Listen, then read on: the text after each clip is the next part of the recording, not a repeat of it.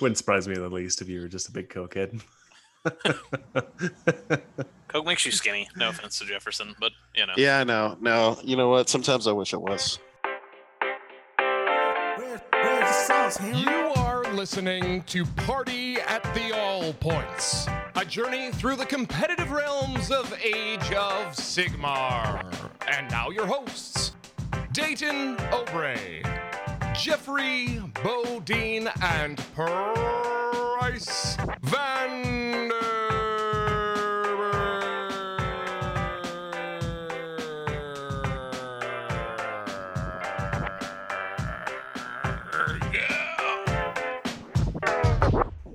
Welcome, everyone, from our mouth to your ears. This is Party at the All Points, episode 18. Technically 19, but 18. Today, we're going to be talking about the Broken Realms now that it's been released, and we've had a couple days at least to deep dive into it a bit. I'm sure you guys have gotten your content elsewhere, but whatever. We don't mind being late to the party. We have our own. Yeah, whatever. Whatever. We're still going to fucking talk about it, so. Yeah. You can't stop us. We talk about what we want to talk about. Whatever meaningless gibberish we come up with today. With me is Jeff. Hey, guys. Chatting away as usual. And then we got Price with all the enthusiasm in the world. Yeah, buddy, we're not talking about Idna Thiebken, at least not for the entire episode. So, well, sort of. We're going to talk about Idna Thiebken. Only a little bit. A little bit. Better. A little bit. They got better. They're more diverse. They're more diverse, and that's what we were asking for, right? Unfortunately, I got to modify my wife's list now because she has 2 sharks and the turtle, and that's an extra 60 points in a list that was tight. Yeah. So it looks like the eels are getting dropped. Just 3 of them. Row. Yeah, no. 12 would still be enough. No. But it's always good to get back. Sorry about being late. The weekend was rough. I went to Nelson to go play some Warhammer 40k games. It was fantastic against the team. It's probably going to be our last chance to play some games before we start locking down again because numbers are screaming. Well, they are here too. Yep. Oh yeah, They're everywhere. On the rise. Yeah, apparently 700 new cases today? Yep, in Memphis. 832 in Memphis. There you go. More than that. So. BC was 1,600 in 3 days. And they're predicting 1,000 a day if things don't change. What is the matter with people? What don't you get? What do I have to say to push it through your stubborn head? You read that article Christ. that people are like denying it as they're on the friggin' hospital. Yeah. You know what? I'm starting to lose my empathy, and that's not good. You know? Yeah, I was reading about that where like they're literally on their deathbeds denying COVID. Ain't sick, y'all. But anyway, we got Age of Sigmar to talk about. Yeah, that is our real joy. Let's get on to a less depressing subject. Just turns out COVID is taking away our pleasure, so we got to talk about it once in a while. So we'll jump into some hobby chalk as we do. And Jeff, what have you been up to, man? Let's see. Trying to think what all I did this week. I worked my freaking ass off. That's what I did. Is it cold there? No, not really. I mean, like it was 59 windy? This morning. It was windy. Yeah. It was windy on Saturday. Do you feel like your neck gets a little cold? I don't know what this thing is you speak of. Were you wearing a scarf, my friend? Did you know it was actually invented by the ancient Greeks? Ancient Roman men most likely invented scarves, but it was actually a sweat cloth worn around the neck or waist. Scarves became a real fashion accessory in the early 1900th century. Well, that's very exciting. I'm glad to know that now. Let me just open up this window real quick because I'm gonna jump out of it. That just reminds me of the Aqua Teen Hunger Force joke where it's like, it's not a sweatband, it's a drool band. Thanks, Emery. You know what? Bring me my blue windbreaker. To be fair, the great name is an ascot for a piece of worn material. That's fair. An ascot. Brought to you by Scooby-Doo. And Venture Brothers. God, I hope they bring that show back. HBO is trying to get it right now. Yeah. But so Jeff hasn't been up to anything. How about you, Bryce? Yeah, you know what? I bought some Scorpec destroyers. I bought some Necron junk. I got my Forge World Compendium, and I pulled some strings, and I got an in the flesh copy of the Marathi book. Thank you, by the way, to my local gaming buddy Travis Brooks for being so kind to let me take his spot and get the book ahead of him. That's pretty fantastic. I'm still sitting on the digital, and that's how I've been reading. Yep, I got the real deal, boys. Haven't been shipped yet from GW. Haha, you suck. Yeah, Pre-order does nothing. Digital, so. I bought some skull dice, which is cool. They're like black 16 mil dice with little inset skulls for the pips. Yeah, we saw those. Pretty sweet. Pretty cool. I don't know if you know this, if you were watching the game that we were streaming on Saturday from the team YouTube channel, but I don't think I'm using those Rage of Sigmar dice ever again. They put their icons on the ones, and man, do you just see that come up so much. So they look nice. I don't think they're going to get played. But Bryce, so what you're saying is you had some variants. No, I had ones. I had a lot of ones. Oh, I started going through some of my bits. I've been planning on doing a chaos, like heavily converted chaos army. Something I'm kind of working on. Hopefully, funds will stay consistent and I'll be able to do it. But I started going through some of my bits this week, pulling out some AdMech stuff that I can find. Kind of going and seeing what all I've got available. I know that I want to convert up a Chaos Lord on a Karaka. How the hell do you say it? Karkadrak. Karkadron. Karkadrak. Yep. Karkadrak. Fish killer. So I don't know exactly what I want to do for him yet, but I know he's going to be kind of like the centerpiece, and then I want to build the army from there. Hopefully in some time without COVID, we'll be able to start going to tournaments again, and I want to build something that is super travel friendly. Like I have just kind of this weird focus on making a very travel friendly army, and I think I can do it with Slaves of Darkness, even if I'm not necessarily gunning for a top table. Getting it off, out and around tables will be the hobby plan, and so I just started pulling bits and seeing what all I got access to. You want the Polly Pocket of Age of Sigmar? Pretty much, yeah. I just want to be able to take my one little box and pop out my 2,000 point army. And like I said, I'll play games fast, and if I win, awesome. If not, it's more time to drink. So that Lord on Karkadrak is so cool too. It is a gorgeous model. And don't let his stats cool confuse looking, you. and he's strong. Yeah, he is. No, he's good, dude. Who the fuck would look at those stats and go, he sucks? No, he's good. Yep, he's very solid. But yeah, so that's been the bulk of mine, is just kind of like looking at bits and planning out conversions and stuff like that. Trying to find some time to sit down and do some hobbying when I get the opportunity. Oh, that sounds good. Nice. I myself have been jumping into obviously 40K quite a bit. So I'm repainting my Necron army that I was probably one of the original armies that I painted fully to completion and then ran in a tournament. And that was 4 years ago, and I feel like my skills have improved since then. So I'm re-going over everything, and I got some new items been added with all the new releases. But yeah, that's been fantastic. I'm still looking at my Daughters of Cain a little bit, especially with the new book now, and I'm kind of ordering pieces here and there because yeah, they got some changes. And I don't know, maybe just run Cities of Sigmar now too, since they got their own little city. Yep, they've got their own sub-city. Also, I just found this on Twitter. I don't follow this guy I'm about to, but if you guys want to see a really cool Seraphon army, find this dude named Brad Glover on Twitter. It's pretty. What are you doing looking up Seraphon armies? It's a little bonfire. I'm on Twitter while we do this constantly because it's just something to look at and see things that spark my interest. We all have ADHD. It's fine. Pretty much. I posted a picture of it in our Facebook chat if you guys want to look at it. Cool. That is cool. I also ordered a Mega Gargant. Nice. So hopefully it'll come in this week, and on the next podcast we can do a raffle, and that's just basically to all our followers and everyone that's been along the way. So yeah, if you want to get a chance on that, make sure you follow us on Podbean, because those are the names I'll be drawing it from. And it's just basically just appreciation from us to you guys for sticking around for all of these. A Merry Christmas from the cast and crew of Party at the All Points. Right? What do we call them? Partiers?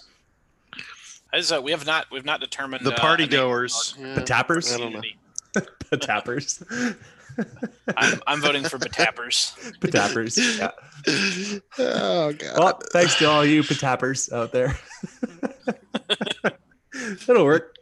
That's pretty funny. To the 3 people that listen. Our downloads are just plummeting right now. Yep. They went down to negative. Somebody's returning it.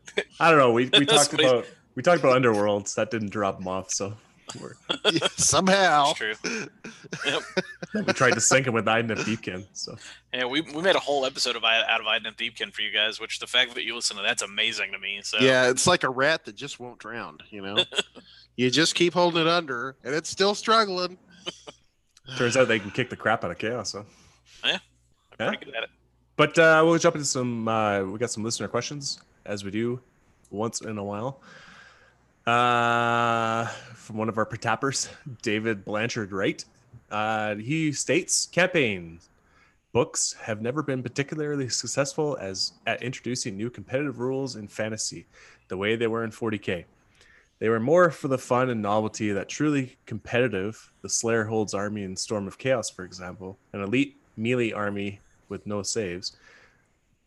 Do you think AOS is doing a better job of introducing campaigns as a source of competitive rules? And should they? I, for one, don't particularly like the idea of being bound to another $50 hardcover book for the page of my rules. But unfortunately, that last part, it's a business. So they're going to do it every single time they can. Yeah. You can just bank on that. That's one thing you can bet on is taxes, death, and new campaign books that you need to get. And porn. Yep, that too. True. Yes, thank God. I will say in that regard, I also find book bloat to be a concern. I like a lot of Games Workshop. It's not that I mind the multiple sources. I wish that Games Workshop would, at the end of every year, put together like a compendium style book with the rule sources. It doesn't have to have all the lore and art and stuff like that, just so that I don't have to carry 4 or 5. This harkens back to playing 40K, but I played War Convocation at one point in Warhammer 40K, and I literally had to carry around 7 publications to play that. And part of it was White Dwarf articles and stuff, but it can be a little frustrating. That said, 7th was extreme. Also, let's just put that out there. 7th got carried away and was an extreme case of book bloat, worse than ever. But at the same time, I think that I do hope that Games Workshop continues to put at least interesting rules in the campaign books, because it's one thing. I'm going to buy them no matter what. A lot of us probably are, because we enjoy this part of the hobby and we just kind of collecting as a part of it. But it is nice. We're content creators. Yeah, that's also true. I actually have to spend money now to participate in talking to. I do. I pulled my strings so that I could not sound like a complete fool for this show. Wait until I start that OnlyFans, and then we'll pay for everything. Don't worry. Our OnlyFans will be people paying us not to post nudes. Yeah, exactly. Not him again. Oh God. Yeah, I do. I think that it's fun, and obviously, we're in a really weird COVID world, and I know Jeff has some thoughts on this too in this regard, but I'll finish mine quickly. It is nice to see things get shaken up in a world that's not just new army books. It's fun to see some things I don't know if we want to talk about it now or a little bit later, but there's a list for Stormcast that is maybe a little gimmicky, but is very interesting. And it's cool if you're a Stormcast player to get some new blood before you have to wait until you get a new army book. So, and they needed it. Or Idoneth Deepkin, who aren't a bad book per se. We talked about it, right? They have some really viable builds, but they got some new cool stuff, right? So they don't have to wait for a whole book. They don't have to wait for a whole new book to get some new a breath of life into what they're doing. Yeah. In case you're hearing that ruffling, that's Jeff's beard touching the microphone. Yes, my hobo beard is strong in the force. Okay, well. That's very well said, Mr. Price. I think it's important to point out that these campaign books are relatively new in the manifestation that we're seeing them. The first one that I can think of that had this kind of shape where it included rules that you were intended to use, and some of them were actually competitive, was the Vigilus campaign for 40K. And then it evolved pretty rapidly as kind of like a little lab rat scenario and turned into the Psychic Awakening set. And I don't recall a AOS campaign book like this that we've got here prior to this one. There's Wrath of the Everchosen that did come out, which has like the Legion of Chaos Ascendant, which is a pretty solid and interesting rules. But that's the only other one we've really gotten out of. And right, but this is going to be this is a multi-volume set. Yeah, that's going to do just like Psychic Awakening did. Right. So I mean, I think we're in uncharted territory here. So I think, first of all, I love these things. Everybody's talking about book bloat. I couldn't care less about book bloat. I mean, like, this is fun. This mixes things up. It's an opportunity for them to do corrections. And I remember back in the day, people would bitch that they didn't put out enough stuff. Yeah. And now that they put out stuff, now they bitch that there's too much stuff. So I can't talk.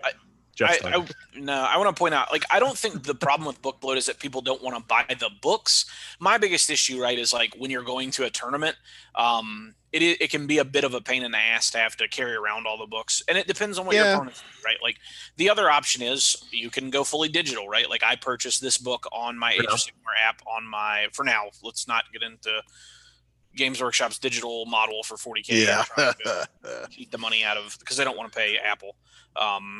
Which, I mean, fuck, it's Apple, so, who's the real bad guy there? Yeah, who can blame him? But regardless, I think that's more what people are concerned about with the book bloat, is not necessarily like, oh, God, I have to buy a new book.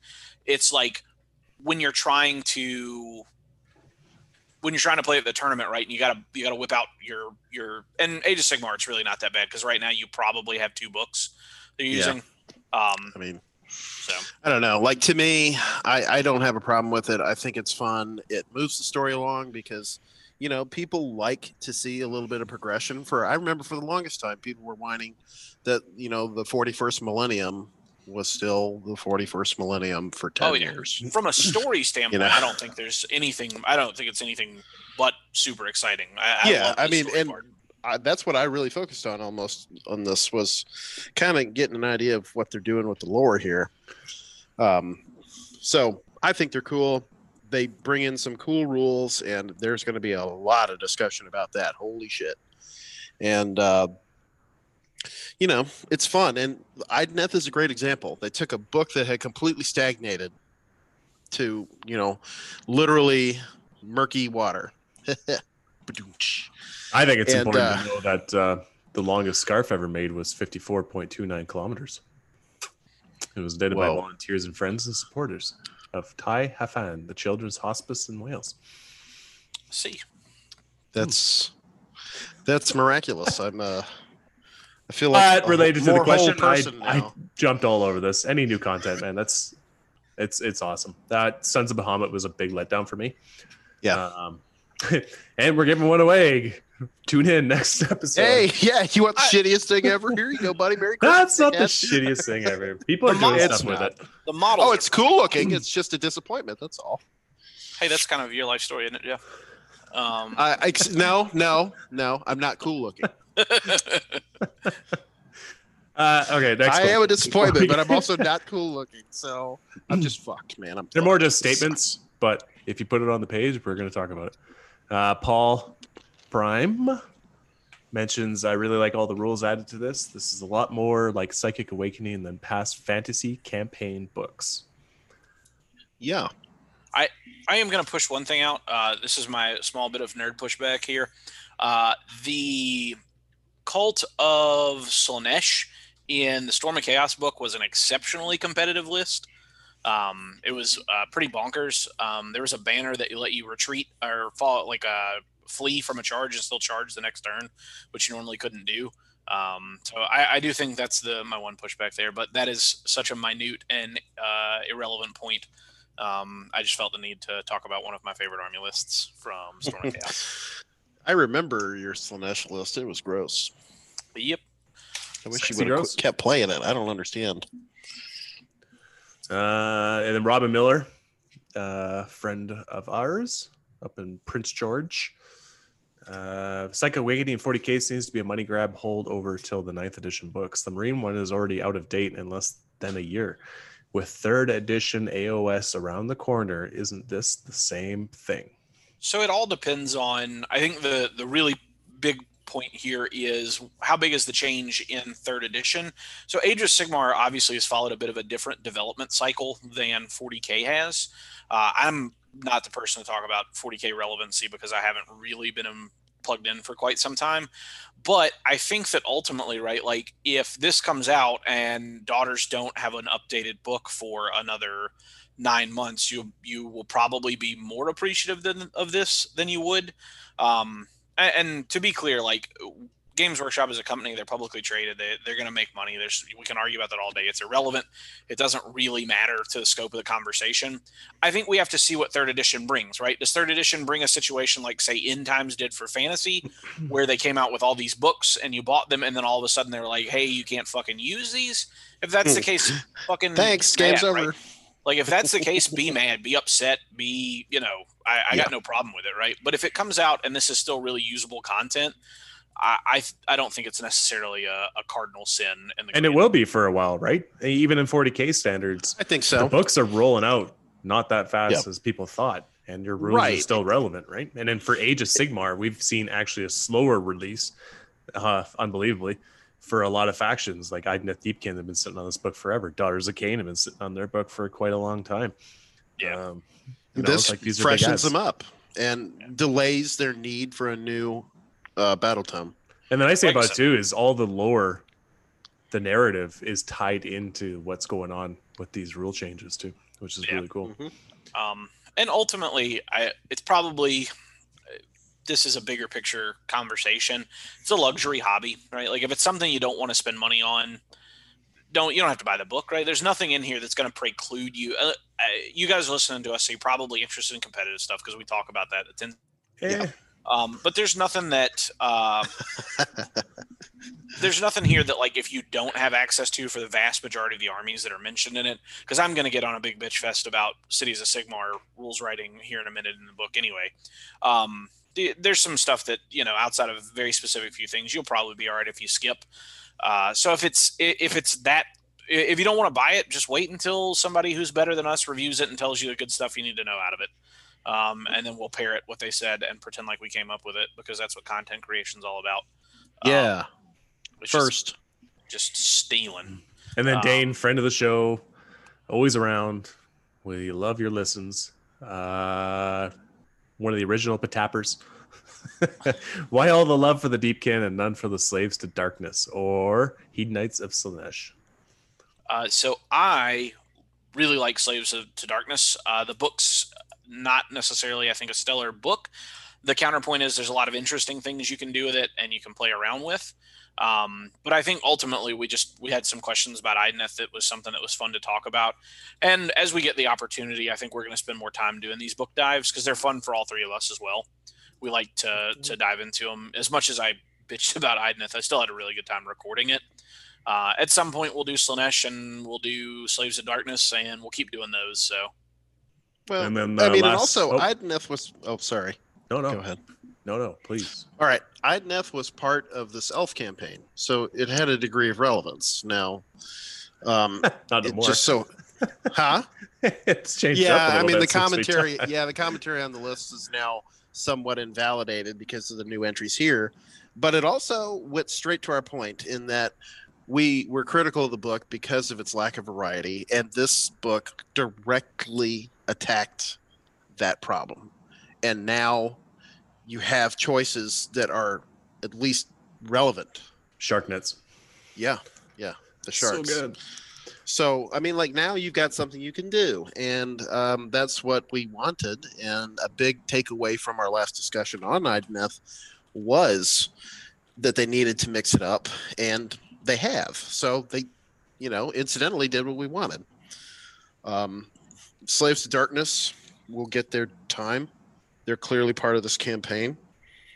There's a little bit of something in here for them, but it seems definitely like the Daughters of Cain are the main focus. But the last question here is, what is your favorite way to tie a scarf? I think half Windsor. Look at us. We're all Windsor. jumping all over each other to answer this amazing question. Mine's probably just in a noose. But you know. Yeah. I'll just do a half Windsor like a tie. Ascot all the way. All right. We'll jump off to a commercial break and a segment of Are You AOS Curious with Mr. Val Heffelfinger of the intro to our podcast. We'll be right back.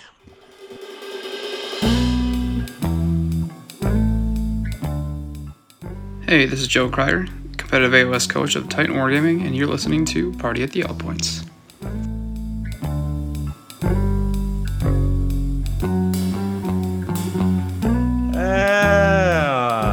Welcome to Are You AOS Curious? With me today is a special guest. You may recognize his voice. I'm trying to catch him while he's still trying to eat some food, which makes it more authentic.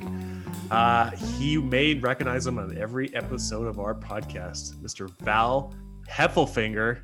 The one and only. Listen to that beautiful, gorgeous voice. Does our intro for other podcasts.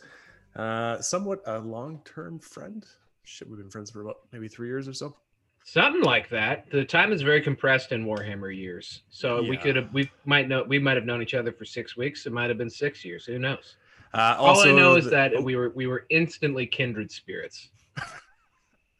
You have a great aura about you, sir. we sense the Canadianness and just bond. Right. Actually, I think we got like super hammered in the bar in Vegas. Probably. I don't know. Doing shots until like 4 a.m. or something like that. Yeah, Who knows? rough. It was a good time. You were with Paul Murphy. I think that's how it all started. Did you come to the Nugget? Yeah, I think so. I Okay. think that's where we ended up. We were there with the lead designer for Underworld as well. So you went to the bar? You went to Yeah. the bar, like the V bar with the dance rave in the back? I think so. Yeah. I think I remember that. Yeah, people were disappearing into the back to check it out. Oh wow! All right, cool. It was far too cool of an evening for any Warhammer event to have had anything to do with. But it was. Oh, Awesome. that's it. We roll some dice during the day and then we go back and party and have a good time. But Val is also one of the main members now of the Honest Wargamer. He's pretty much wedged himself. We have a spin-off. We have a spin-off show. We have a spin-off, the occasional Sundays. We're it's true. I will pop in I pop in when I can. I think both you and we love Rob. So I'm there for him. He's just an to easy shoot guy the poop whenever. Shoot the poop whenever. And that's the 40K adjacent show, which has become what Peter the Falcon Colosimo and I do pretty much since the pandemic started and tournaments stopped. Well, when Pete can get up, because there's a 2-hour difference between you and Pete. He pretty much doesn't miss it, considering he's up at 5 a.m. his time to record it. He basically gets to every episode. But. And then you guys also have your own show with the 40K Stat Center on FLG Network. The Frontline Gaming Network, yeah. When it's happening, yes, it's a pretty cool show. We enjoy ourselves. But anyways, that was just the introductions for anyone that doesn't know Val. And if you don't know Val, then you're not listening to podcasts. I get around. Forge the narrative.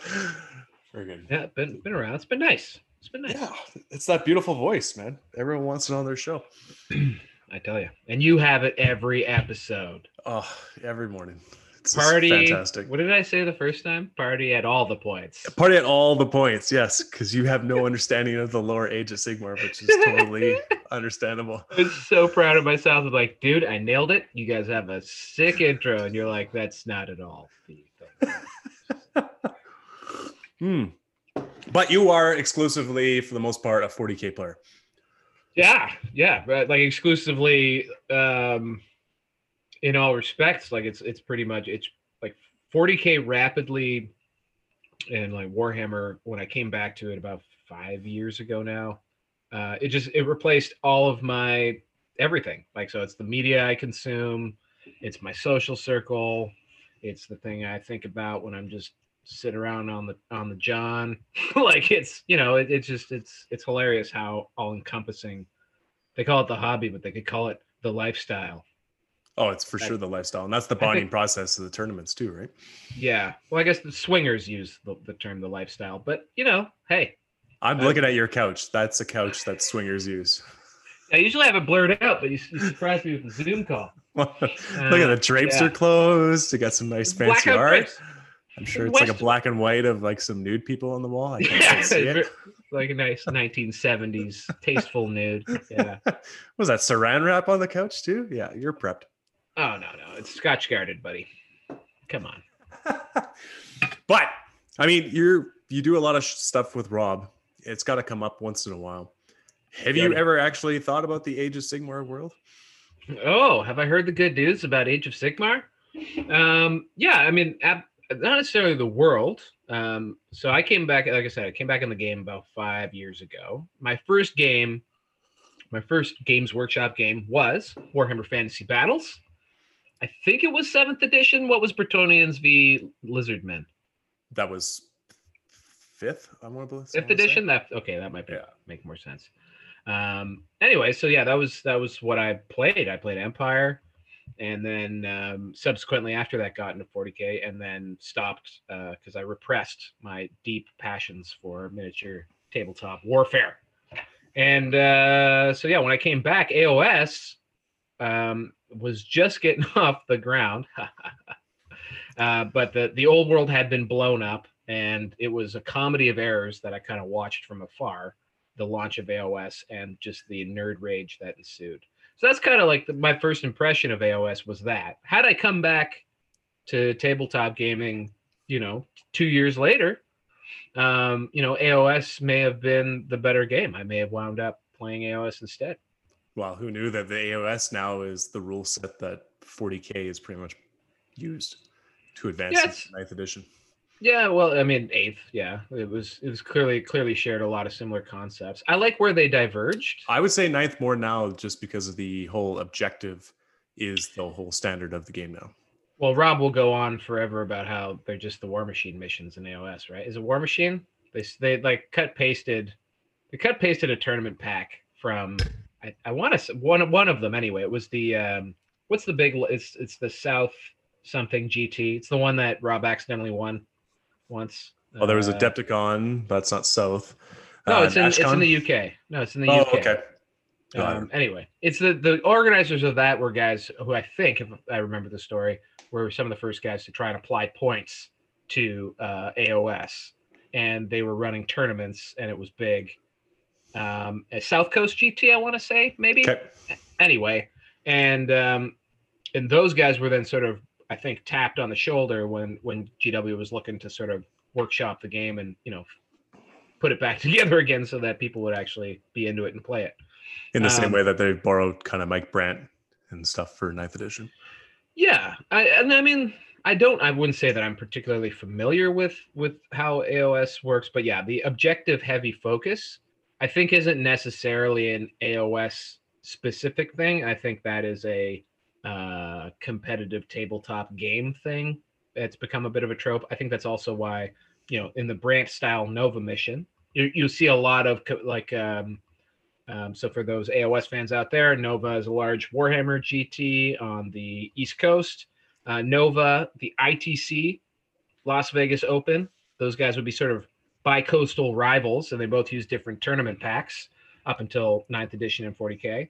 And in 8th edition, the ITC sort of copied or took on a lot of the concepts from Mike Brandt's pack, except they included in the primary killing stuff. Whereas in Brandt's primary, it's all about board control, objective control. And I think that's probably where the comparison to AOS is, where there's the primary focus is, can you hold on to the objectives? The difference is, of course, there is no roll for priority or whatever. Yeah, right. And we roll for priority on every turn of the game, which is just super. It's something to wrap your head around for sure. It's a big difference. It's a super interesting mechanic. Again, there's something strange about GW game design where they just don't want to entertain this I go, you go, sort of like a alternating activations concept. I don't know what it is. Maybe it was like too predictable. I don't know. They just so the turn priority is a way to do that. There is alternating activations in the Apocalypse rule set for 40K. Oh, okay. So you're talking more of like Affinity style. Well, yeah, where you take turns activating it. Although they do it on a detachment basis in Apocalypse, which I thought was quite clever. So you activate a group of units and go one at. Yeah, same as Infinity. Yeah, there you go. You know that. So anyway, what are we talking about again? Age of Sigmar, I guess. Nice. Typically, I don't know. It's honestly, these are just a BS session with a fellow player. No bullshit. This is real. This is the realness. I'm sure we'll start getting into ancient political history and whatnot at some point. Could do. And did you know that one of the biggest differences with Age of Sigmar 2 is it's one of the few tournament systems that GW actually kind of has controlled. Like their mission packs are actually used, which is different from 40K. And that's interesting. What drives that? Was it just that they were good? Or was because the AOS community is interesting to me, because I do wonder like what portion of it is comprised of, fantasy battle neckbeards, and what portion of it are just guys sort of fresh to AOS period, like to that sort of fantasy version rather than 40K or whatever. Does that make any sense? Like when they burned it to the ground, did the fantasy battles guys stick around, or is it just like a new player base? I think they probably picked up a lot of new player base with the ease of entry. And then as the game has evolved, they've just kept layering more and more strategy to it. And price point. Sorry, price point? What? No, I remember when it first dropped, like you can get, I think the Savage Orc Boys box is 20 orcs for the same that you get, 10 for in 40K. Yeah. So I feel like they actually literally dropped the price point on it to entice people. I don't know if that's still the case. And then most of the neckbeards just continued playing fantasy with 9th edition, where they developed their own rule set. Yeah. They developed their own rule set and they still play that. And that's around. I heard 5th edition is like kicking hard now, like in Australia and stuff, but that's. Oh, really? They just went back to 5th. There are so many amendments. I can only choose one. Like the Down Under crew, I think, is for another podcast. I think they might change their content to 5th edition. I'll tell you, man, when I saw that Forge World looks like they're going to be rebooting Fantasy Battles, which is lol, funny to me. I was color me intrigued. There's some deep nostalgia for it for me. So I was definitely square base curious at that exact moment. We only deal with round holes on this show. Round holes, no square pegs. No square pegs in those round holes. Have you ever actually played a game of Age of Sigmar? It's a big no. My biggest exposure to Age of Sigmar would have been when Tabletop Tactics, I think they did 2 AOS battle reports at the end of 7th edition 40K. And that's it. That would be my entire one. Who does good AOS battle report? Who's the Lawrence Baker of Age of Sigmar? Does it exist? I haven't really found it. Really? To actually sit there and enjoy, it's tough, right? Because you got mini wargaming is consistently probably the best produced. I wouldn't necessarily say what they bring to the table is a good representation of what you see in tournaments. Yeah. And especially following the rules, but that's always been their kind of fault. But they have more fun with it, and they present an entertaining situation. They were probably like mad when they added points to the game, but anyway. Yeah. And then Brian Pullen, and then they just did an Age of Sigmar game a couple weeks ago for Halloween. Yeah. So which was all right. The AOS thing. That's why Rob basically stepped up to come out with the whole Super Series and everything, right?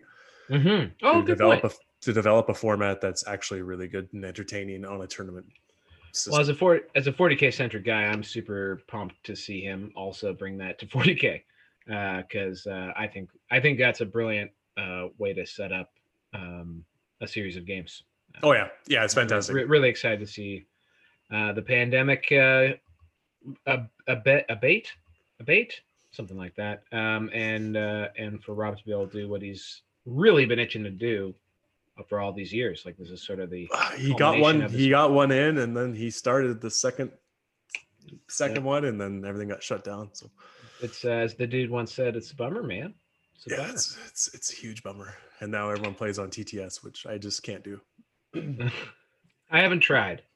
I'm so pumped for the 40K custom Snappa that I'm tempted to play on TTS. But have you looked in factions or anything for Age of Sigmar? Like, could you see yourself aligned with something?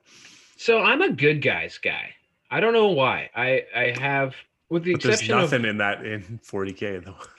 Well, no, like actually, you know what? I say that. I was gonna say like I only relate to humans, because like I'm thinking like I really have loved the Total War Warhammer game, but in that I've only played as Empire and as Bretonnia, and I'd say though the army that I think about every single time I see a painted one come up on a used forum, Kharadron Overlords, faux shout. The floating steampunk dwarves are cool AF. And fits along with your Tau play style.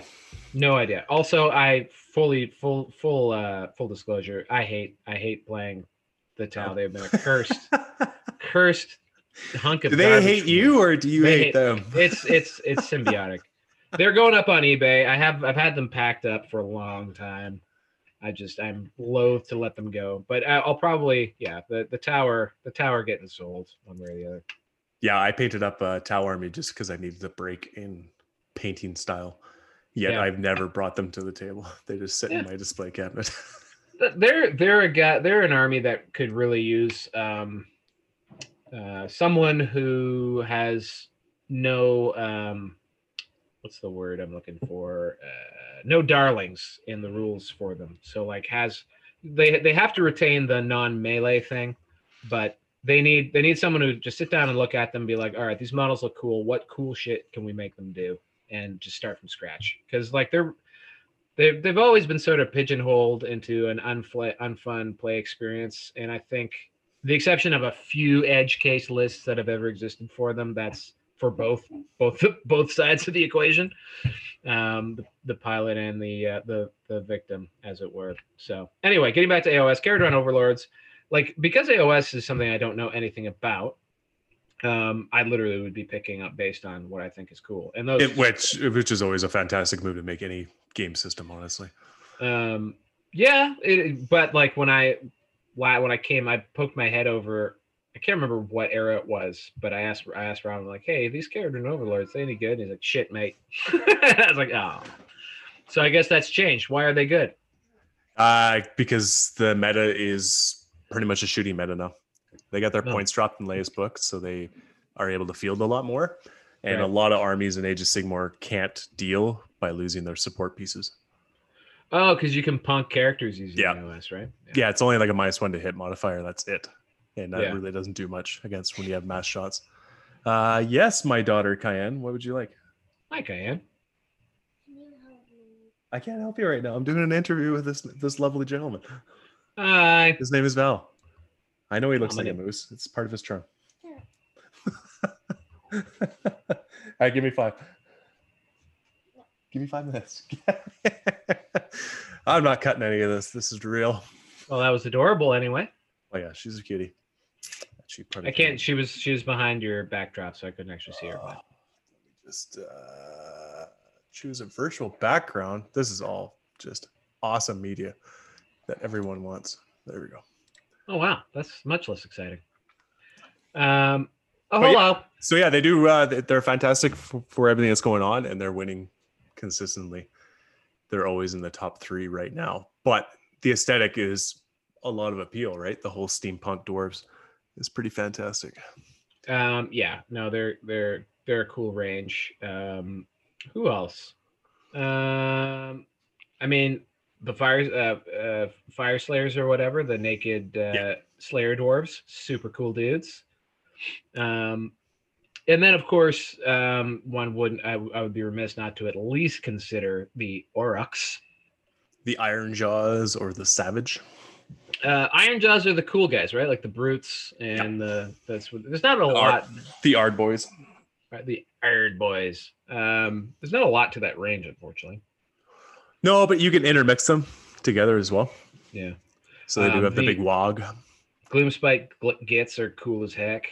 Yeah, fantastic. love those guys. You're painting a lot of models, so as a orc player, you understand that you're sitting down and painting like 60 of one guy. There's something that, so like for me, I don't like I'm in a spot where, you know, I commission paint a lot of things, so I'm pretty fortunate in that respect. But I do some of my own stuff. But generally speaking, it's limited to basing and like the most chaffiest of chaff and of a chaff model. So like I'll paint my drones for Tau and my grots for orcs.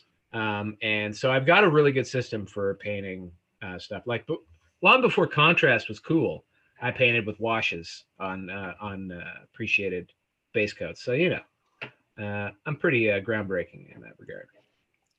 Yeah, it turns out they were making contrast paints before contrast was done too. Yeah.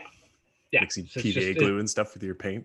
It's just a wash, guys. It's just a wash. Yeah. Is that what it is? Is that what it is? They've added a like. Yeah, there's a couple of guys, if you look on the internet, that were using that recipe before it even went big. Oh, just reverse engineering it. Yeah. More of using it before it actually hit the market. Oh. Like they are using that version of it anyways, but that's tinfoil hat time. Start going down that path. Well, hey, whatever they can do to make painting stuff more accessible and easier. Like imagine if you were a kid and, you know, you could make a model look pretty good without Tamale paints back in the day. Oh man, like you painting for 3 hours, you start seeing like shadows. Oh yeah, getting stoned. My sister used to make fun of me. She used to say like she'd come in and my pupils would be the size of pie plates. But like, she said that she always makes fun of me. She says that I was in it for the super glue, not the miniatures, which I think is a bit harsh. I don't think I was huffing the glue. I do remember the first model I ever bought myself and had was the USS New Jersey, an American battleship. Oh, those were horrible models to do too. It's a Revell model, I'm sure. And I was 8 years old or so, and I was in New York City with my parents. And this is like Gotham, New York. So this is when Times Square was all like peep shows and porn stores and a hardware store apparently. And I went in and my dad's like, okay, go get yourself some model glue. I went. What you're saying yourself in this store here, son. I got to go with this next one across the street for a bit. Here's a bag of cheese. He's entertain yourself. The point of telling you the story of really gross old Times Square is that I got carded. And because they wouldn't sell model glue to you if you were like under 12 or some shit, because like, so you couldn't buy markers and you couldn't buy model glue because people were huffing them. So good times. Yeah. So I needed a shoulder tap to get model glue. Yeah, in my small town that I grew up in, they wouldn't sell us any piping or anything because we kept making potato guns. So they wouldn't sell any piping or plumbing or anything to anyone under the age of 18. It's either a potato gun or a gigantic bong or probably both. Yeah, probably both. I mean, you gotta get stoned before you start getting creative anyways, right? Right. As you do. Gets the juices going. Mm-hmm. But yeah, those are, I mean, honestly, you just gotta get some games in. But the community's there. Well, it's in Toronto too, especially. I know there's lots of guys out here, Age of Sigmar, and one of the local shop owners, a guy named Lionel, who runs X Planet out in Mississauga. Shout out. He's always into me to play AOS. As a matter of fact, I came in last at one of his RTTs, and he felt sorry for me. So you get last in every RT. So he gave me this. Oh, yeah. So I have it. It's on the shelf. This is still current, correct? This is still the current one? Yep. Yeah, those rules are still work. So, you know, this is the first time I've done this. There's some lore in there. Some lore. So, yeah, like the lore just seems kind of silly. You might have heard me say that in places. It's gotten a lot better. Wrong? Yeah? Yeah, and now with their whole... Because they're basically doing a psychic awakening for Age of Sigmar called the Broken Realms. Yes, I saw that. And it's out this week. And from what I've been hearing is the lore is fantastic. Like it really moves things along, and they've actually like destroyed like a faction. A faction loses out pretty hard. Ooh. So they've gotten a lot better, where I feel 40K is actually getting pretty stagnant. Well, I'm hopeful in 40K that because the whole writing crew needs to sink their teeth into something, and from what I understand, they've been holy sugar stack. Look at this War in the Glim Forge Catacombs. Really nice little battle diorama there in the AOS book. You know, we're an audio based. Well, I'm sure your listening audience has this book down by rote. They know exactly what I'm talking about. Yeah. If they did, then they would be calling us out on all our rules mistakes. So hopefully they don't. What about Stormcast Eternals? They're gorgeous. They're your Space Marines. They're your poster childs. They are currently kind of as a competitive. Like I always go from a competitive point because I mean we are competitive people. So it's always nice that when you purchase an army that you could actually show up to a tournament and go down. Yeah. But they are kind of tight listed into one build right now, which is, believe it or not, all range. Yeah. Well, like off the top of my head, they seem to have a bunch of models that look like they shoot stuff. So they have a huge range. Yeah. They are the Space Marines. They just every edition they just get more and more to their range. But hey, everyone needs. They need a golden child, whatever. Hey, Space Marines sucked in 40K for years upon years. So yeah, as a Necron player, it was nice to play against a Space Marine player because that was like our one matchup where we were like, yep, we can dig into you pretty hard. So are you pumped for your Necrons? What do you think? What's your build? I got a tournament, so our team is kind of meeting up and we're gonna do a video cast to all the other teammates. Because we don't know when we're going to be able to get, because we usually host a tournament around this time, but that's not a possibility now with the numbers going up. Right. So there's going to be a few of us going to my buddy's place in Nelson.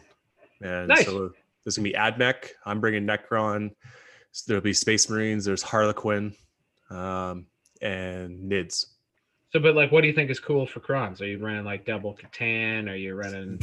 No, because then once you start running double Catan, you're going to have to get into double detachments. And you start losing the CPs, and I think Necron command, like their stratagems are pretty potent. Yeah, and a lot of the stuff that you want, they got a lot of pre-CP spending already. I think I got 4 pre-spend already. Okay, yeah. I'm running a pretty good mix list of a lot of bodies and a lot of different units to be able to get board control, and then obviously that 6-inch pregame move is a big contributor to that. OBSEC, everybody party. Yeah, it's really hard to justify any of the others, unfortunately, when they give you that. It's a clear winner. So if you're going monofaction orcs right now, it's like Death Skulls. And like I'm running in like mine is using the custom stomping now, which is so rad. And I got to play a game of something yesterday, which was friggin' phenomenal. Yeah. And but yeah, there are some factions that just like there's one that's a go-to. And I understand why. And I put in the guy who I played ran that Tomb World or whatever the hell it's called. Yeah. The expansion is. But it's a custom, right? It's a custom dynasty to be able to do those. Whereas Marines, they are pretty much their factions.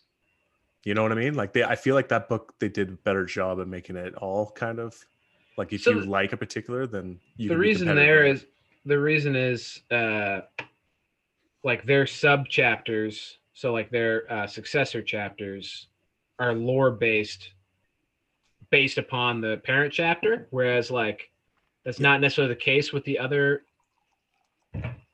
faction, like with the other races. Like they're not. No, but what I'm saying is like within it, but there's not like sub factions within the faction, which is what you got with Space Marines. But like there are 3 other dynasties that are actually decent, just not compared to that custom. Gotcha. Yeah.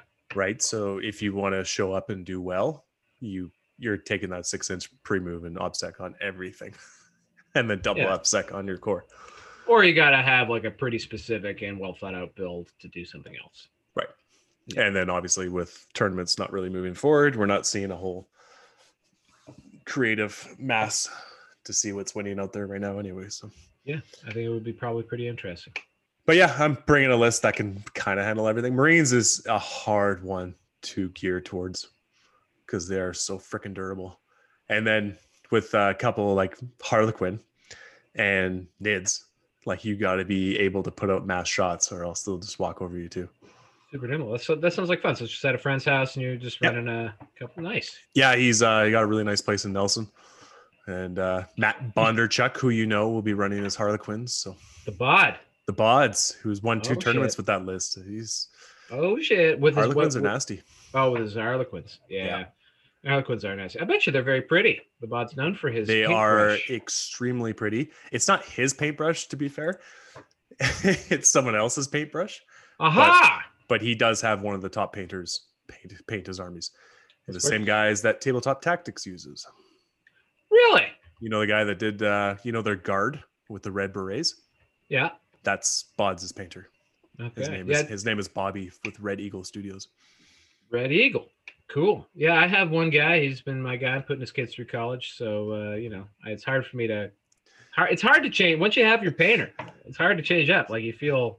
Hot dogs. Get you hot dogs. Do you just follow my husband everywhere? Lady, he's putting my kids through college. Yes. Yeah. No, life is good. I wish there were tournaments again, but what can you do? Right. We grasp anything that we can and run list ideas until we're dead. I came to bed late last night and she was like, "Were you playing video games with your friends?" I was like, "No, I was just running list ideas." It's just shifting numbers around in an Excel spreadsheet. Battle Scribe. Yeah. Now that they're updated. But no, hey, Val, appreciate this hobby hangout. Absolutely. I will be bugging you online once in a while for the Age of Sigmar. And if you ever do get a game in, I'll be getting you back on to hear your thoughts. It's always nice to do follow-ups. Which I got to do a follow-up with Adam too, actually. I'm pretty damn pot committed to 40K, I'm not gonna lie, but we'll have to see. Maybe they'll poop the bed and I'll feel the need to go to AOS. And it's also gaming group, right? Like my pals are all 40K. Like they don't have any like close AO. I don't have any,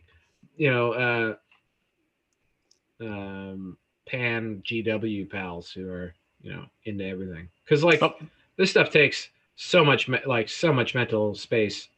Just having one system in your head, I can't imagine 2 fully fledged systems.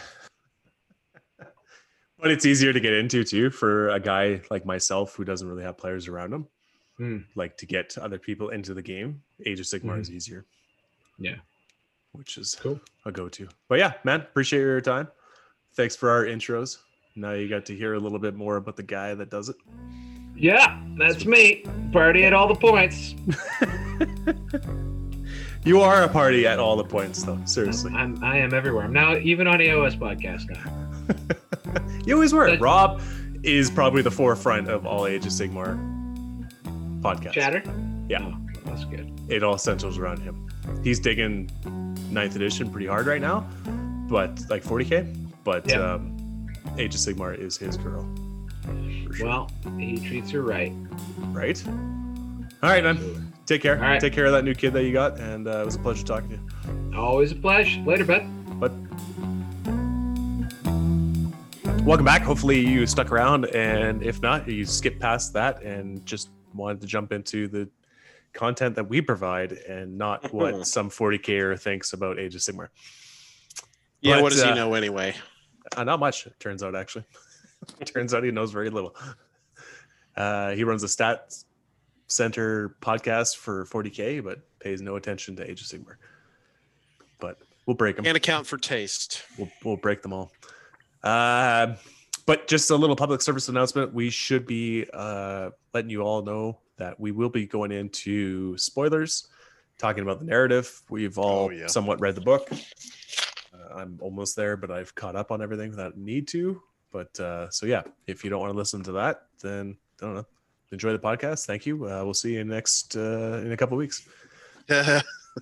And if you stuck around, congrats, you made it. And now we're going to talk a little bit more about scarves and what to do with them. My God. Did you know that there are different grades of steel? There you go. You know I'm a welder, right? Yeah. No, I didn't know that. Well, you're everything. You're also a pie maker and a tennis ball fuzzer.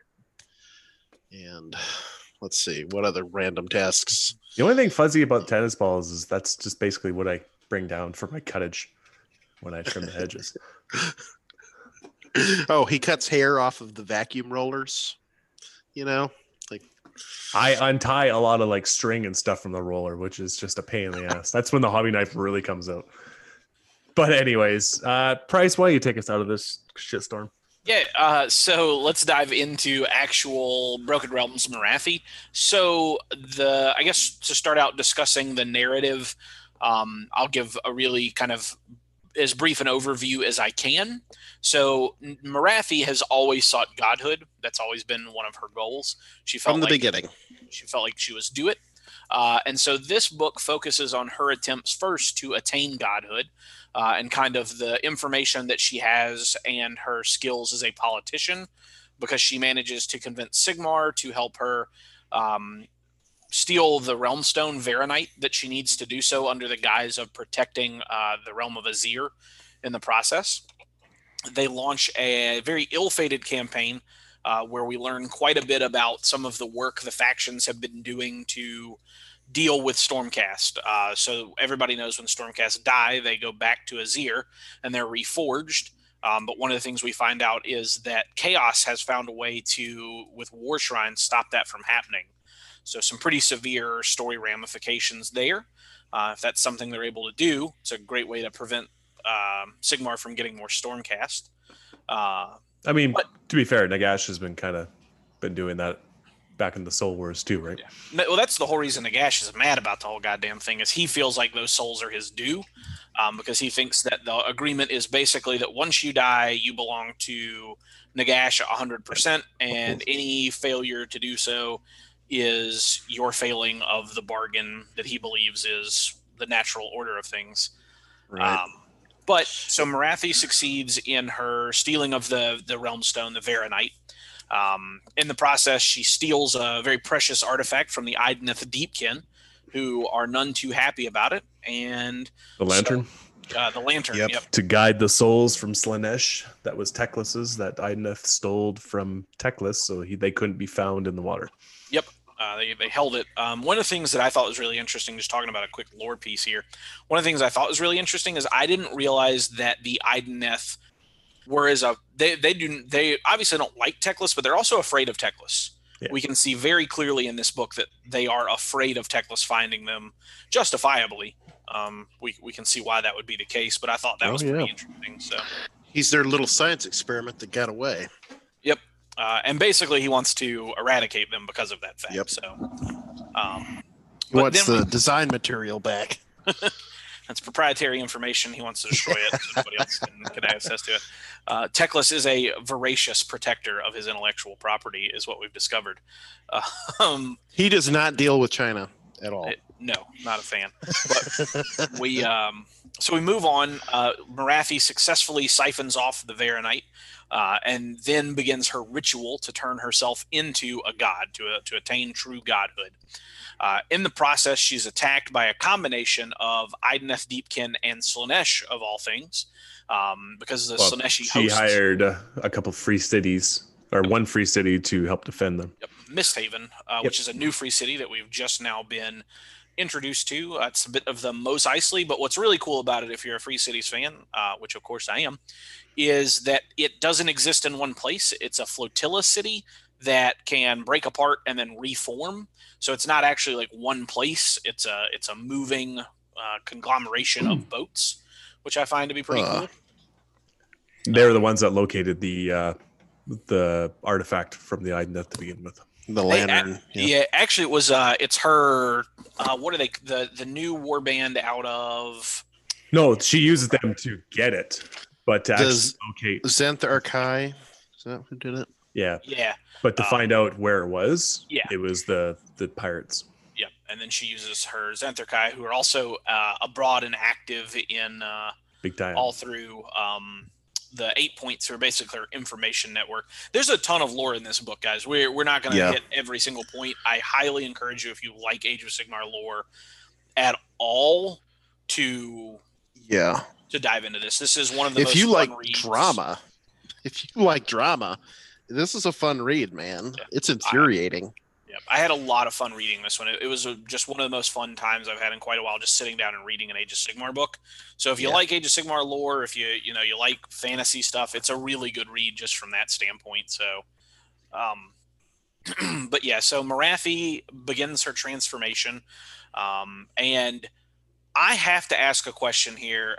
So if you've read this, you know that there's one soul. She consumes ancient elven souls of like ancient elven kings and things like that to ascend to godhood.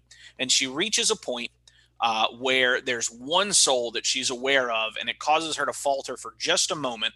That soul is Anarion, the first king of the elves. And I have to know, how good was Anarion's dick game? Because Morathi has been fucking up because of Anarion from the very beginning. So, he's a bad son of a bitch, man. Anarion must have just been fucking packing and slinging it. Because he has ruined Morathi's concentration time in and time out. Anarion's dick is to Morathi what Skaven are to Nagash. Unfucking believable. You gotta I know what Skaven dick looks like. I don't know what Skaven penises look like. Rat dicks that's a whole different conversation. Small and furry. But so she does ascend to godhood, but in fact, her essence is split in two. So big monster Morathi that everybody knows with her wings and her snake body becomes one part of her. It basically gets severed from her person. But it acts as a mirror, so it does everything that it's under her control, and is almost like a monstrous aspect of her ascension. Two bodies. Yeah. And she becomes Morathi Khaine. So she adopts a new name because she becomes basically the last embodiment of the ancient elven god of Khaine, and she is now Morathi Khaine rather than the prophet. And in the process, she makes peace with the Idoneth Deepkin, basically saying, hey, Teclis and Tyrion are pieces of shit.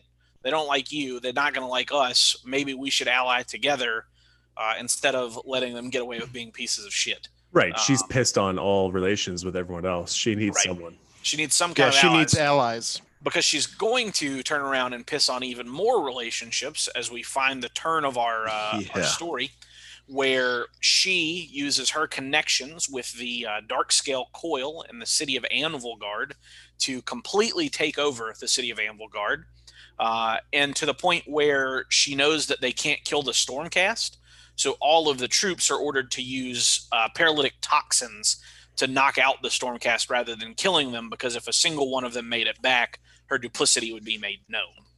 Yep, that's a big word. And I have a pretty good vocabulary for a fucking kid out of Mississippi, I'll be honest with you. You just have to deal with my accent while I say the words. But so the turn of the third story basically is the fall of Anvilgard, where we see Morathi and her forces take over Anvilgard, turn it into Hag Curon? I apologize. Yeah, I believe so. But it is now turned into a new quote-unquote free city, but basically it's a free city for dark elves and in the new lore. So that is, you can still play with Anvilgard from a rules standpoint. The book specifically says you can, but there's a new city specifically built around this idea of Harkuron. Harkuron, yeah. We all have to say it. So we know. It's important. That's how you remember things. You just repeat it over and over and over again. Harkuron. But so that's the basic gist of the story. There's a lot more, guys. That's a kind of a big Spark Notesy main points, but there's a lot of cool stuff that happens. I'm sure my two co-hosts have some things that they're going to add here. I'll say that this introduces one of my new favorite characters of all time, which is Kaiser Van Brecht, who is a Stormcast Lord Veritant. Basically like a Stormcast witch hunter, and I really like his character throughout the arc of the book, and he's clearly a character who's going to be more important as we go on. So that for me is a standout point. Is some really cool new characters, particularly a Stormcast character that I like a lot. And they lead into Slaanesh being reborn, and he speaks, and you also get a snippet of the cloaked elves. The Shadow Elves. Yeah, Malarians. And my big curiosity is, what is it? What is it that liberates Van Brecht at the end? Yep.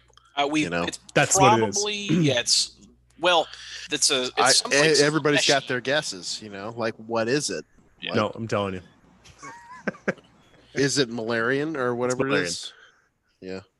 And he's I don't know Who if it's knows? I actually- mean, because he's got some skin in the game to stop her, actually. Yeah.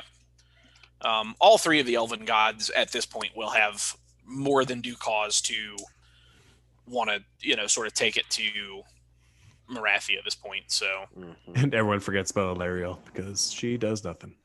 Well, she just sits in her little hidey hole, cowering. But she Was starts that- the invasion. But Alariel Yes. is currently, and they haven't touched this lore since first edition, so we don't know a lot about it. What we do know is that the Realm of Life is still very much so besieged by the forces of Nurgle. So she's not able to really get out and be a massive part of the Pantheon because she is dealing with a Nurgle invasion of her realm and trying to push those back out. she does get a little story in there. Yep. She's the one that leads the invasion into the All Points. Yep, she summons a Well, huge tidal wave. she allows the combined Party. army through her realm. And summons that giant tidal wave to wash out the defenders at the realm gate, And kills them Yeah. with thorns and stuff. which is pretty dope. It's a good opener. Just lets them have an LZ. Hey, if I was at a concert and something like that happened, that's a good opener. You know? This huge tidal wave came out and ripped everybody to shreds. It was amazing. Took everyone's clothes off. It's way better than Gwar. A bunch of fucking thorns got us bullshit. But yeah, like I said, that is a very rough overview of the story. There's a ton of story. Just on a personal note, purely from a how much did I enjoy it standpoint, I loved this book. I thought it was a lot of fun to read. So Yeah, it's cool. And now Marathi's a god, and she's 600 points. A bitch. She's a bitch. She was, what was she, 480 before? I believe so. Give me 2 seconds. I'll tell you. Something like that, but now you get both of them. Yes, now you get 120 points for an amazing caster. Yeah, one of the best casters in the game. And actually, one of the really cool things about the rule release on Marathi was the way they clarified she can only take damage in the turn. And Yeah, they cleaned up her turn- rule yeah, set. the Big 4 time. turn damage from endless spells is not like it Yeah. still counts against that 3 And damage. like turn. the shenanigans of turning little Marathi into big Marathi, where you use that Yep. spacing to cheat, that's all gone. So, like, even though it's kind of crazy, it actually is a big improvement over the mechanics of the game because competitive players are going to compete and they're going to twist that shit up. So, But she's around until this- turn 3 at least. yeah, this closes it up quite nicely. And she got more damage. She got a lot more consistent, being Yeah. one of the really important parts. I think that was a theme through this whole book. Same with the Idoneth changes they made, it was less spiky and more consistent. Yeah, I mean that's what Yeah. people would want, and are understandably so. People tend to like consistent damage rather than spiky damage. Like I love playing my D6 damage dragon because it's fun to gamble. But if he was just damage 3, I would be just as pleased. So What about you, Jeff? What are you liking out of this? Well, I mean, I like the change to Marathi. It's really neat, even though I hate her. There's some really cool new rules for Stormcast involving Liberators. It's called Shield of Civilization, which is They're really back. a Liberators great are back. name, man. That is fucking savage. Anyway, if they don't move and they didn't appear that turn, they get +1 to hit and +1 of their saves. So, if you have a unit of Liberators and somehow manage to get them in cover and close enough to an objective, which is going to be really hard, but if you can pull that off, you're going to be sitting there with a 2+ save that you can reroll 1s for. Yeah, you can move them after the That's movement pretty phase. good. They still get that buff as long as they don't move in the movement phase Yeah, that just means they can pile in, basically. or be moved around other ways.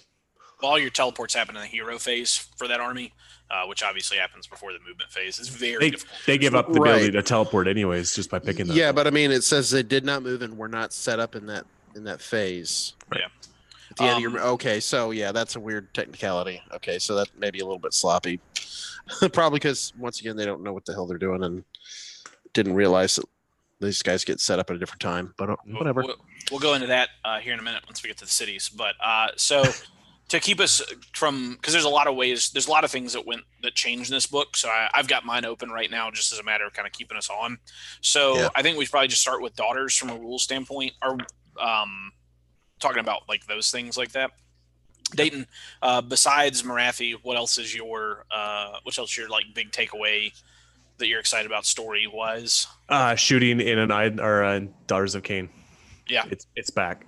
So no more do you have to align in and bring in shadow warriors or something, because their shooty snakes are pretty damn good now. Snake bitches with bows, man.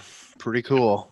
They got a lot better. They went from 1 attack to 2 attacks with the range, the Bloodstalkers, and their mortal wounds is still there on 6s to hit. And there's a lot of ways to make them shoot more than once. Just getting 2 shots per model is such a huge push in the efficacy of that unit. So starting out with some of the other cool Daughters of Cain stuff, while we're on them, they also got a new subfaction, a new temple called Xanthar Kai, which is a new temple. If you're familiar with Daughters of Cain, or subfactions of any sort, it's a new subfaction. It's very Melusai and Kenari focused. Lots of bonuses for them. It's not enough though to pull you back away from Hegnar. Yeah, you're not going to swap off of what's the big temple? Hegnar is your most taken. Yeah, Hegnar is the 5+. And Celeborn is your movement shenanigans. Yeah. You won't take Xanthar Kai for most competitive lists, but it's there. It's a new option, and it has a strong focus on snakes. On snakes and harpies. You got 3 new War Scroll battalions. I don't know that I think any of them are tremendously effective compared to, say, like Cauldron Guard, which I think is generally going to be one of your better options. But the Shrine of Blood is a nicely usable, neatly slottable in battalion at 2 Bloodrack Shrines, 2 Blood Sisters or Blood Stalkers, and then 2 Kenari Harpies. So very easy to get that in, with the ability basically to sacrifice your Harpies and your sister, your Melusai, to heal wounds on your shrines, which is kind of cool, and a good way to slot a battalion in if you weren't, say, interested in Cauldron Guard. And they kind of nerf the Blood Sisters a little bit too, because their mortal wounds is now at the end of the phase. Right. Instead of an attack that they did. So. Right. But they don't have to be near them now. It's every model in the unit. And so that's the bulk of the Daughters changes. Obviously got a lot of really cool stuff. The Morathi change is probably the most standout part of it all. The thing that you'll see most consistently impacting the games that you're playing. Here's a question. Does Morathi... All right, first of all, was Morathi really an auto-include, or was she a trap before? And now, does that change? I'd say the majority of the lists that you saw competitive had Morathi in them. Did they go all the way? Not necessarily, but you saw her a lot and always had to build a list to be able to deal with her. And now at 600 points, and you don't lose your spell casting. I don't have Do her. You gain enough to justify it? And does she transition from pretty solid to and almost always there to always there? Yeah, so I think I don't think she's ever going to be an always there. Yeah, the lists I saw that were consistently doing tremendously well tended to I feel like lean more on shrines. 2 shrines, yeah. Yeah, 2 shrines rather than Morathi. I don't know that her rules changes make her an auto include, but they do make her a lot more interesting to look at adding to your list. But like Dayton said, right, she doesn't lose her casting, which is a huge change, right? You don't have to make a trade every game between combat or a caster. And Daughters of Cain need good casting. Yeah. Because I wonder if the change, while interesting, makes her weaker. Because now she can be in 2 places, and if you target one, you hit the other. Yeah, there's you can funnel wounds, I think, in an interesting way. Yeah, you can. So it's actually you have to screen her in 2 places now. Yeah, or just take your 3 damage. Yep. Yeah, And that's her general protection is you take your 3 damage. So I don't know that she's an auto include, but I think she's still a really fun choice.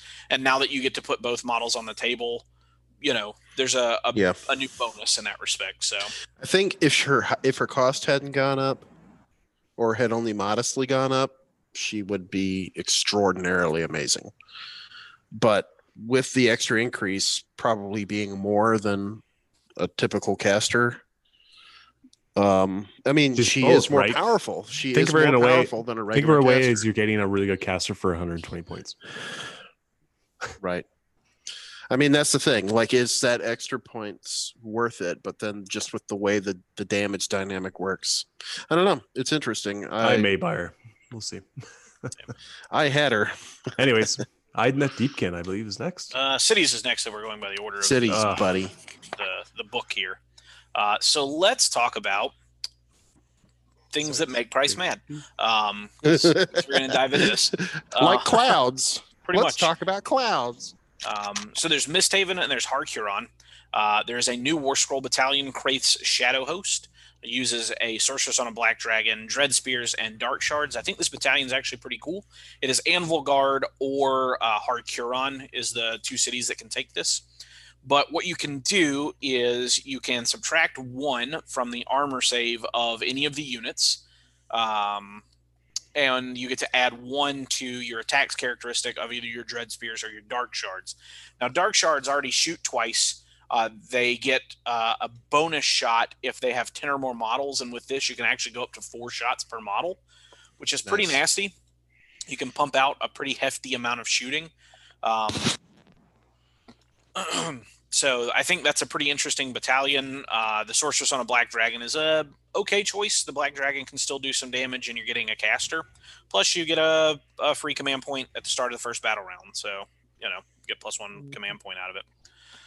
Then we go into Misthaven. Misthaven is from Ulgu. You get an interesting sort of outflanking mechanic where you can set up at the end of your movement phases, you can set up 1 or more flanking forces on the battlefield more than 9 inches from enemy units. So kind of like Hidden Paths from Living City, but more restrictive because there's only certain units that can do it. So like you couldn't do a Stormcast, for example. It's limited to Serpentis, Shadowblades, or Scourge Privateers with a unit of up to 10 models that can do this. They also have Misthaven Narcotics, which are like cool 1-use per game things. For example, when this narcotic is used until your next hero phase, add 1 to hit rolls for attacks made by the user. The narcotics suck. So once per battle. They're once per battle. Yeah. They would not suck anywhere near as much if they affected mounts. The issue is they don't affect mounts, and almost every city's character that's doing significant damage is doing it specifically out of their mounts output rather than their own. Yeah. My sorceress has +1 attack. Yay. The other problem with this is you can get a bonus narcotic for each War Scroll battalion that you take. Now, dear listeners, I would like for you to take a guess at how many War Scroll battalions that exist for Misthaven. If your guess is any number greater than 0, you're wrong. So there's a rule here that allows you to take extra narcotics that you'll never be able to take advantage of. So some really tremendous rules writing by Games Workshop there. I think they did a great job. There's also no spell lore for this city. So if you have casters that have interesting spells, I hope they have a good one on the War Scroll because they're not getting anything else. This city feels really fucking half fleshed out. It sucks, and I can't imagine that you would play with it for any reason other than you think it's cool, which is a perfectly legitimate reason. If that's what you do, more power to you. If you're doing a narrative game where you want to represent Morathi's lackeys, then here you go. Or you really want those Daughters of Cain. Right. Her little lapdog losers. We're not even in that. This is Misthaven. This isn't even Har-Kuron, which actually has some some teeth to it. This is Misthaven, and it feels like a mist, pun intended. I was so excited about this because it's basically Age of Sigmar Mos Eisley, which is such a cool concept, and they just dropped the fucking ball. It's a real disappointment. But then we have Har-Kuron, which is the new city that has been introduced. It used to be Anvil Guard. So you don't get to take all the things that you normally can in cities. You can only take Darkling Covens, Order Serpentis, Scourge Privateers, Shadow Blades, and then 1 in every 4 units can be a Daughters of Cain unit. You get a unique prayer, incitement to murder, which is great. We always want to murder people. Basically, you get exploding 6s. The attacks scores 2 hits instead of 1, so pretty solid there. And then a command ability is you can use this command ability at the start of your battle shock phase. If you do, pick 1 friendly Arcuron unit within 12 inches of friendly hero. 1 model in that unit is slain. However, in that phase, you don't need to take battle shock tests. So basically, you kill 1 guy in a very commissar-like manner, and they will not run. Harkuron, I think, has slightly more legs. It's got a pretty good spell lore, 6 total spells. Spell lore is awesome. They have Vitriolic Spray, which is a classic favorite from Anvil Guard. It's the one where you make a unit have a save characteristic of dash.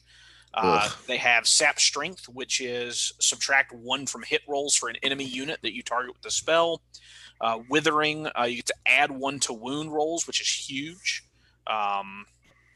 So they got a really solid spell lore out of Harkuron. Of the 2 cities, I think this one's got definitely some more life to it. It's a limited model pool that you're going to take advantage of, but I think there's some cool stuff that you can do. I haven't written a lot of armies out of it, but with its interesting spell lore and the access to some of the Daughters of Cain tricks, there might be some really cool stuff that you can pull off with that. So, but that's cities. 1 in city is pretty good, and then Misthaven is bad, and I would like to meet the person who wrote Misthaven so I can ask them a lot of questions. Like, do you normally work when you're high? Just curious. But do you play this game? Like, is it something that you regularly do? Or How often do you guys drug test, and can I get a job? But that's cities. And then we move into Stormcast Eternals. Who got some big changes. Jeff, would you like to go over these, or have you not had enough time to digest them yet? I mean, you go ahead. I have a comment that I want to make. Well, I mean, he's had a little bit more time than I did, but I've read this. I read these quite a bit, so yeah. I mean, I've looked over a couple of things, and I like I said earlier, I focused a lot on the lore. Yeah.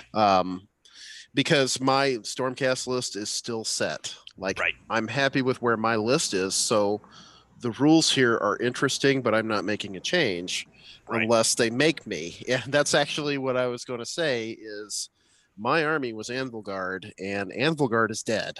So is my army going to be there in a few, like however long it is until they redo the your army's and Stormcast book.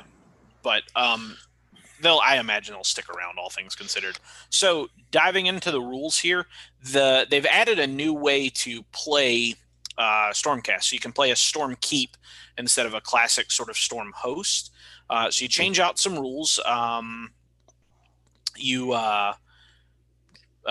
lose basically giving up Living Tempest, and you're still considered to be Stormcast Eternal Army, but you're trading out for a new set of allegiance abilities, basically. Like Jeff said, there was the Shield of Civilization, which allows liberators who have not moved or been set up to get +1 to their save, and I think +1 to hit rolls as well. Very solid on a unit with a base 4, goes to a 3 if they haven't moved. Cool. You can also include 1 in 4 unit in your Stormkeep can be from Cities of Sigmar to represent that these are the defensive forces of Stormcast. So you can add certain units from Cities of Sigmar, which adds some cool things, and your Stormcast can use their command abilities with some restrictions on cities units in your army. If they call for a specific Storm host sub-host, it won't work, but if it's like a generic effect Stormcast command ability, it will work on your cities units. Basically, they're commanding their cities auxiliaries in battle. So, there's a couple of new battalions. The one I want to talk about, and this is one that I'm sure if you're plugged into competitive Age of Sigmar, you've already seen this already. But there's a battalion called Stormkeep Patrol. It requires you to take 1 Lord Veritant, 1 unit of Gryph-hounds, and then 2 Redeemer or Justicar units. There's several different units that can be there. I have those keywords. And what it does is after armies are set up, but before the first battle round begins, you can remove units from this battalion from the battlefield. If you do so, you must then set up the Lord Veritant from the battalion anywhere on the battlefield more than 9 inches from enemy units, and then set up other units from the battalion wholly within 12 inches of the Lord Veritant and more than 9 inches from enemy units. So basically like kind of a pre-game deep strike or infiltrate, if you will. However, where this gets really nasty is if you take Astral Templars. Astral Templars have a command trait where at the start of the battle, all friendly units that are within, I believe it's 9 inches of the general, can make up to a 6-inch move. So what that means is that you could take up to 60 Liberators if you took 2 of this battalion, start them 9 inches from your opponent, and then trigger your command trait, because they both happen at the start of the battle, and so you get to choose the order. And basically, you could start 60 Liberators 3 inches away from your opponent. Which good old days. You're wedging your opponent into his deployment zone, and he has to find a way to get out of it.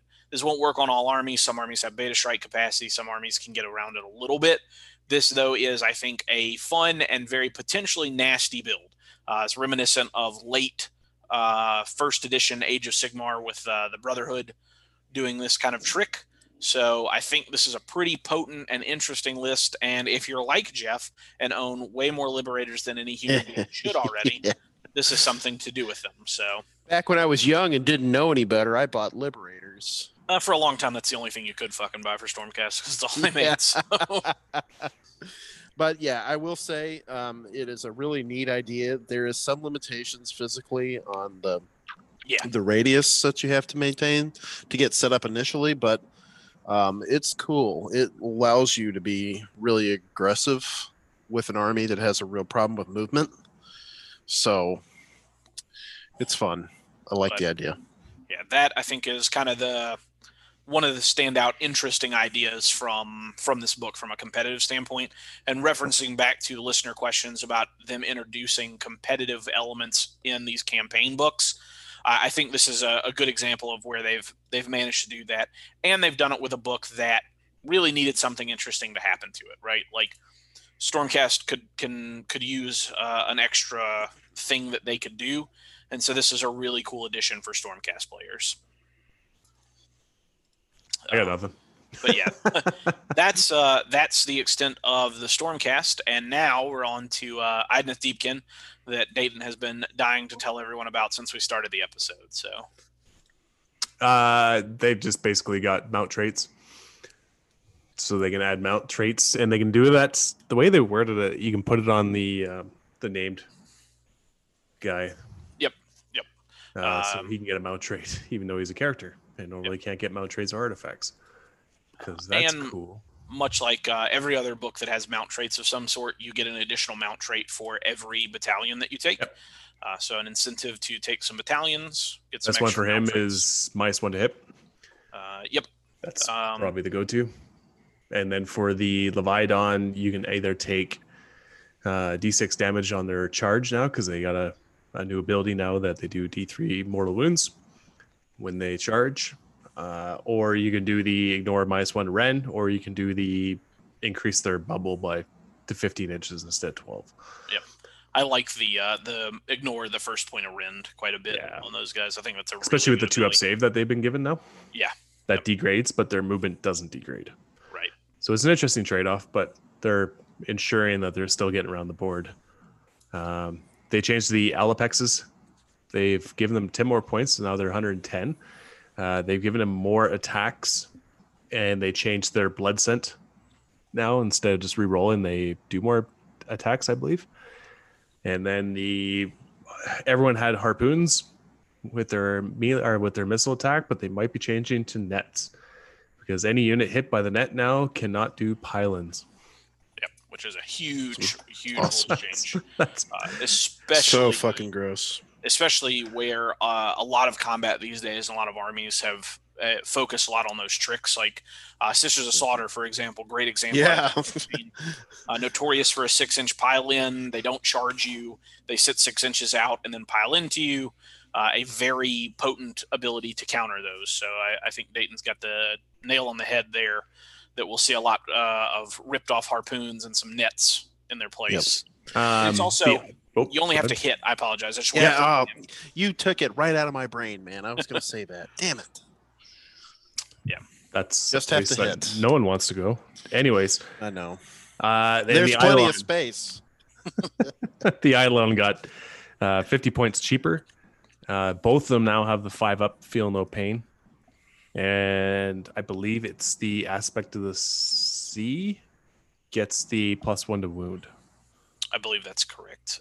Which is a really fantastic aura. Yeah. Aura. But that's something that's not present in this army. And... It is Storm.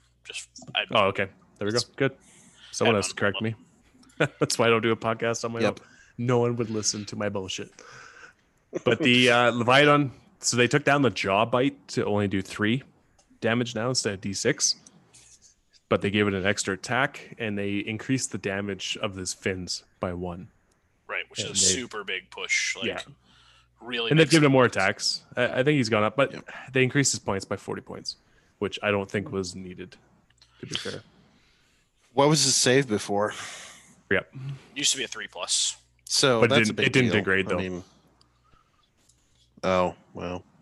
So, they balance things. Yeah, but it's a trade-off. I still don't think that you'll see turtles just everywhere. I didn't mean to make the sea turtles joke, but I'm glad I did.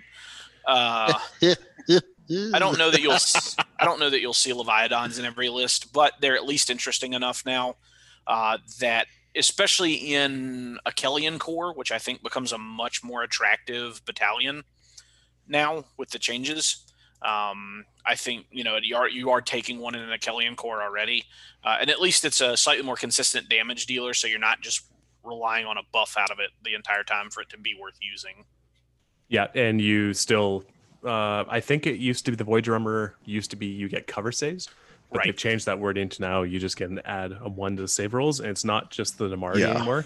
Yep. It's any Idoneth Deepkin with 8 or less wounds. So that's amazing. And what's awesome this guy is fucking awesome. Are you kidding me? What's awesome is it doesn't preclude you from getting a cover save, right? Which I think is a really big deal, right? Because it's not cover, it's just +1 to your save. And so if you would get, you can get Ishalian Guard to a 2-up save, ignoring Ren. Yeah, with 4 wounds each, and present that as your target that has to be shot at for KO. Yeah. It's cool. So there's some changes. There's some things that would actually make you consider other stuff, which is great because that was the whole point of the episode we did last time was your options are limited. There's not much thought. Last but not least are some new rules for Slaves of Darkness. There's a whole new subfaction called Idolators. This is kind of a prayer-focused priests. They take marks and things like that. I don't think this subfaction is particularly good because basically it causes you to put 4 special rules worth of eggs in a basket of 1 Chaos Lord on a chariot.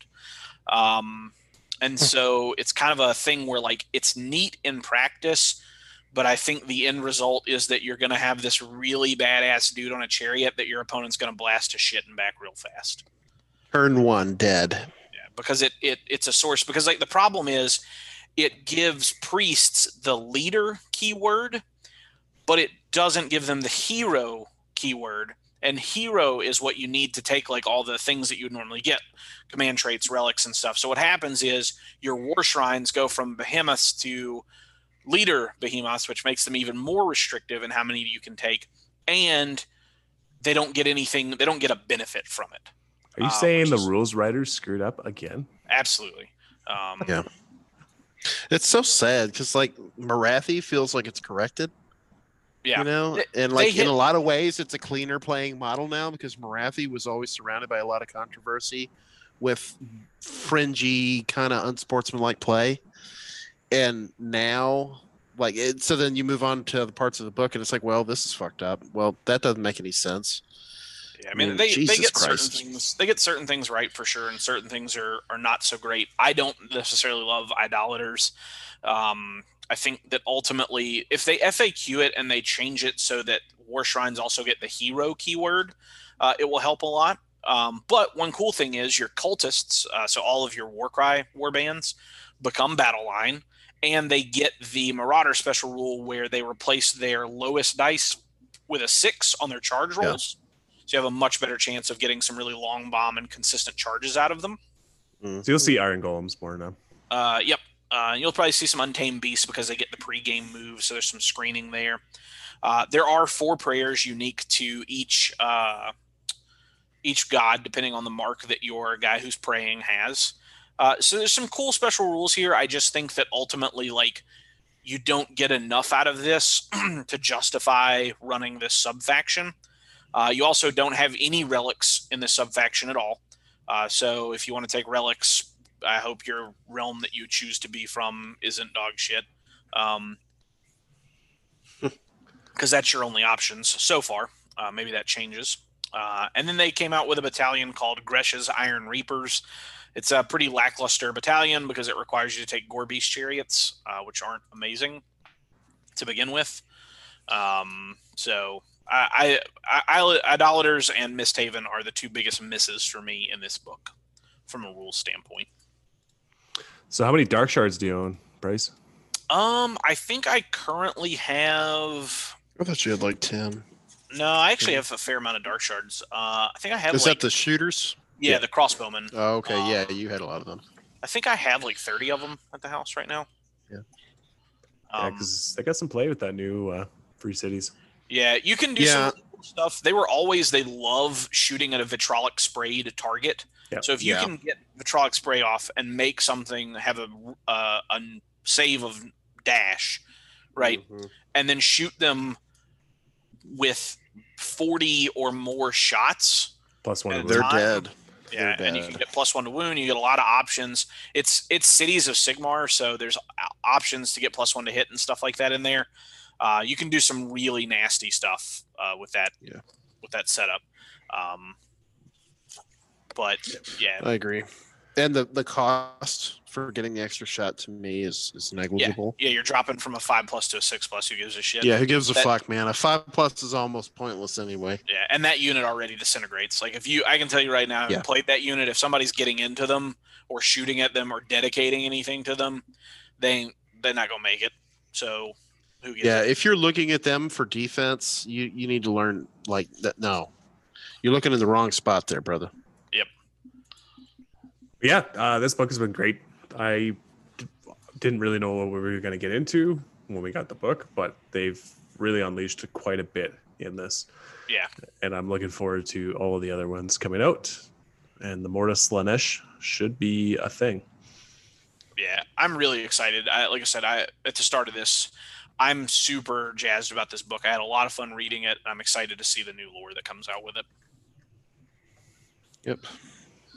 Cool. We'll see where it goes. I got my little Sylvaneth army just waiting for Alariel to they need it so bad. realize she needs to do something or else they're all gonna maybe they'll make her a god too. Oh wait, she already is. She just doesn't have the stats for it. She's just like, I'm a little god. She's a first iteration god, so she doesn't have all the cool she's first edition god. She's alpha. Like if you do some kind of like Amazon call while you play, you get +1 to hit. Fucking stupid bullshit. Big reminder. Make sure you follow us on Podbean if you want to get in on that potential Gargant, Mega Gargant. Get your chance to get a free giant. One more thing too. You see those the Christmas bundle boxes? Yes. Anything? AO box looks pretty freaking gnarly. Yep. The Tzeentch one's probably pretty good. Just for the fact that it's very usable. The Ogre Gloomspite Gets is fun. Gloomspite Gets is a great box just from you get a bunch of cool shit.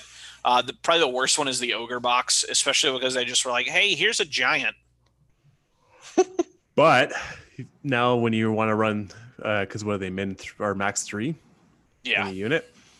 And they're usually in 2 in a box now. That's the way you get your third. There you go. Buy that whole box and you get a third giant. What a bargain. Sell the ogres. Yeah. Yeah. I mean, I don't know. It's an interesting are the ogres transitioning to more of like a Iron Gut focused list? I don't know. And I wouldn't take those boxes to be an indication of what's competitive. Yeah. No. But I mean, I was just thinking about how to use it because I saw it and I was like, that's a lot of foot guys. And I was like, ugh.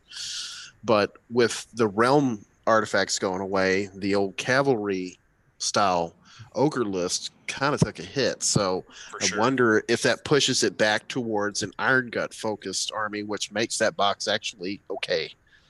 Yeah. That's a lot of painted nipples you got to do. Paint a lot. That shouldn't be a problem for you, Sweet Pea. I'd have to take my shirt off and use mine as a reference for every one of them. Yeah. Does that look pink to you? I can't tell. But yeah, thanks. We should probably wrap things up. This was a good foray into what we thought about this book. I'm going to continue finish reading it, and I'm going to run some Daughters of Cain list ideas and change up my wife's Idnef Deepkin list. Yeah. Turns out I'm not changing my list yet. I'm still really happy with the offensive output of the list I've got, and nothing. It was everything for Stormcast was cool, but it's a different direction than I want to go with mine, so I'm not making any changes. But that should be good. Yeah. All right. This is Dayton signing off and making sure that as the temperature decreases, you put your scarf on. Don't forget your scarves, guys. That's funny. Wear an ascot. Have a good evening, guys. Thanks for hanging out with us. Look forward to talking to you next time. See you later, fellas. Adios. Fellas, they are patappers. My sincerest apologies. I already forgot what that means. All right. Awkward.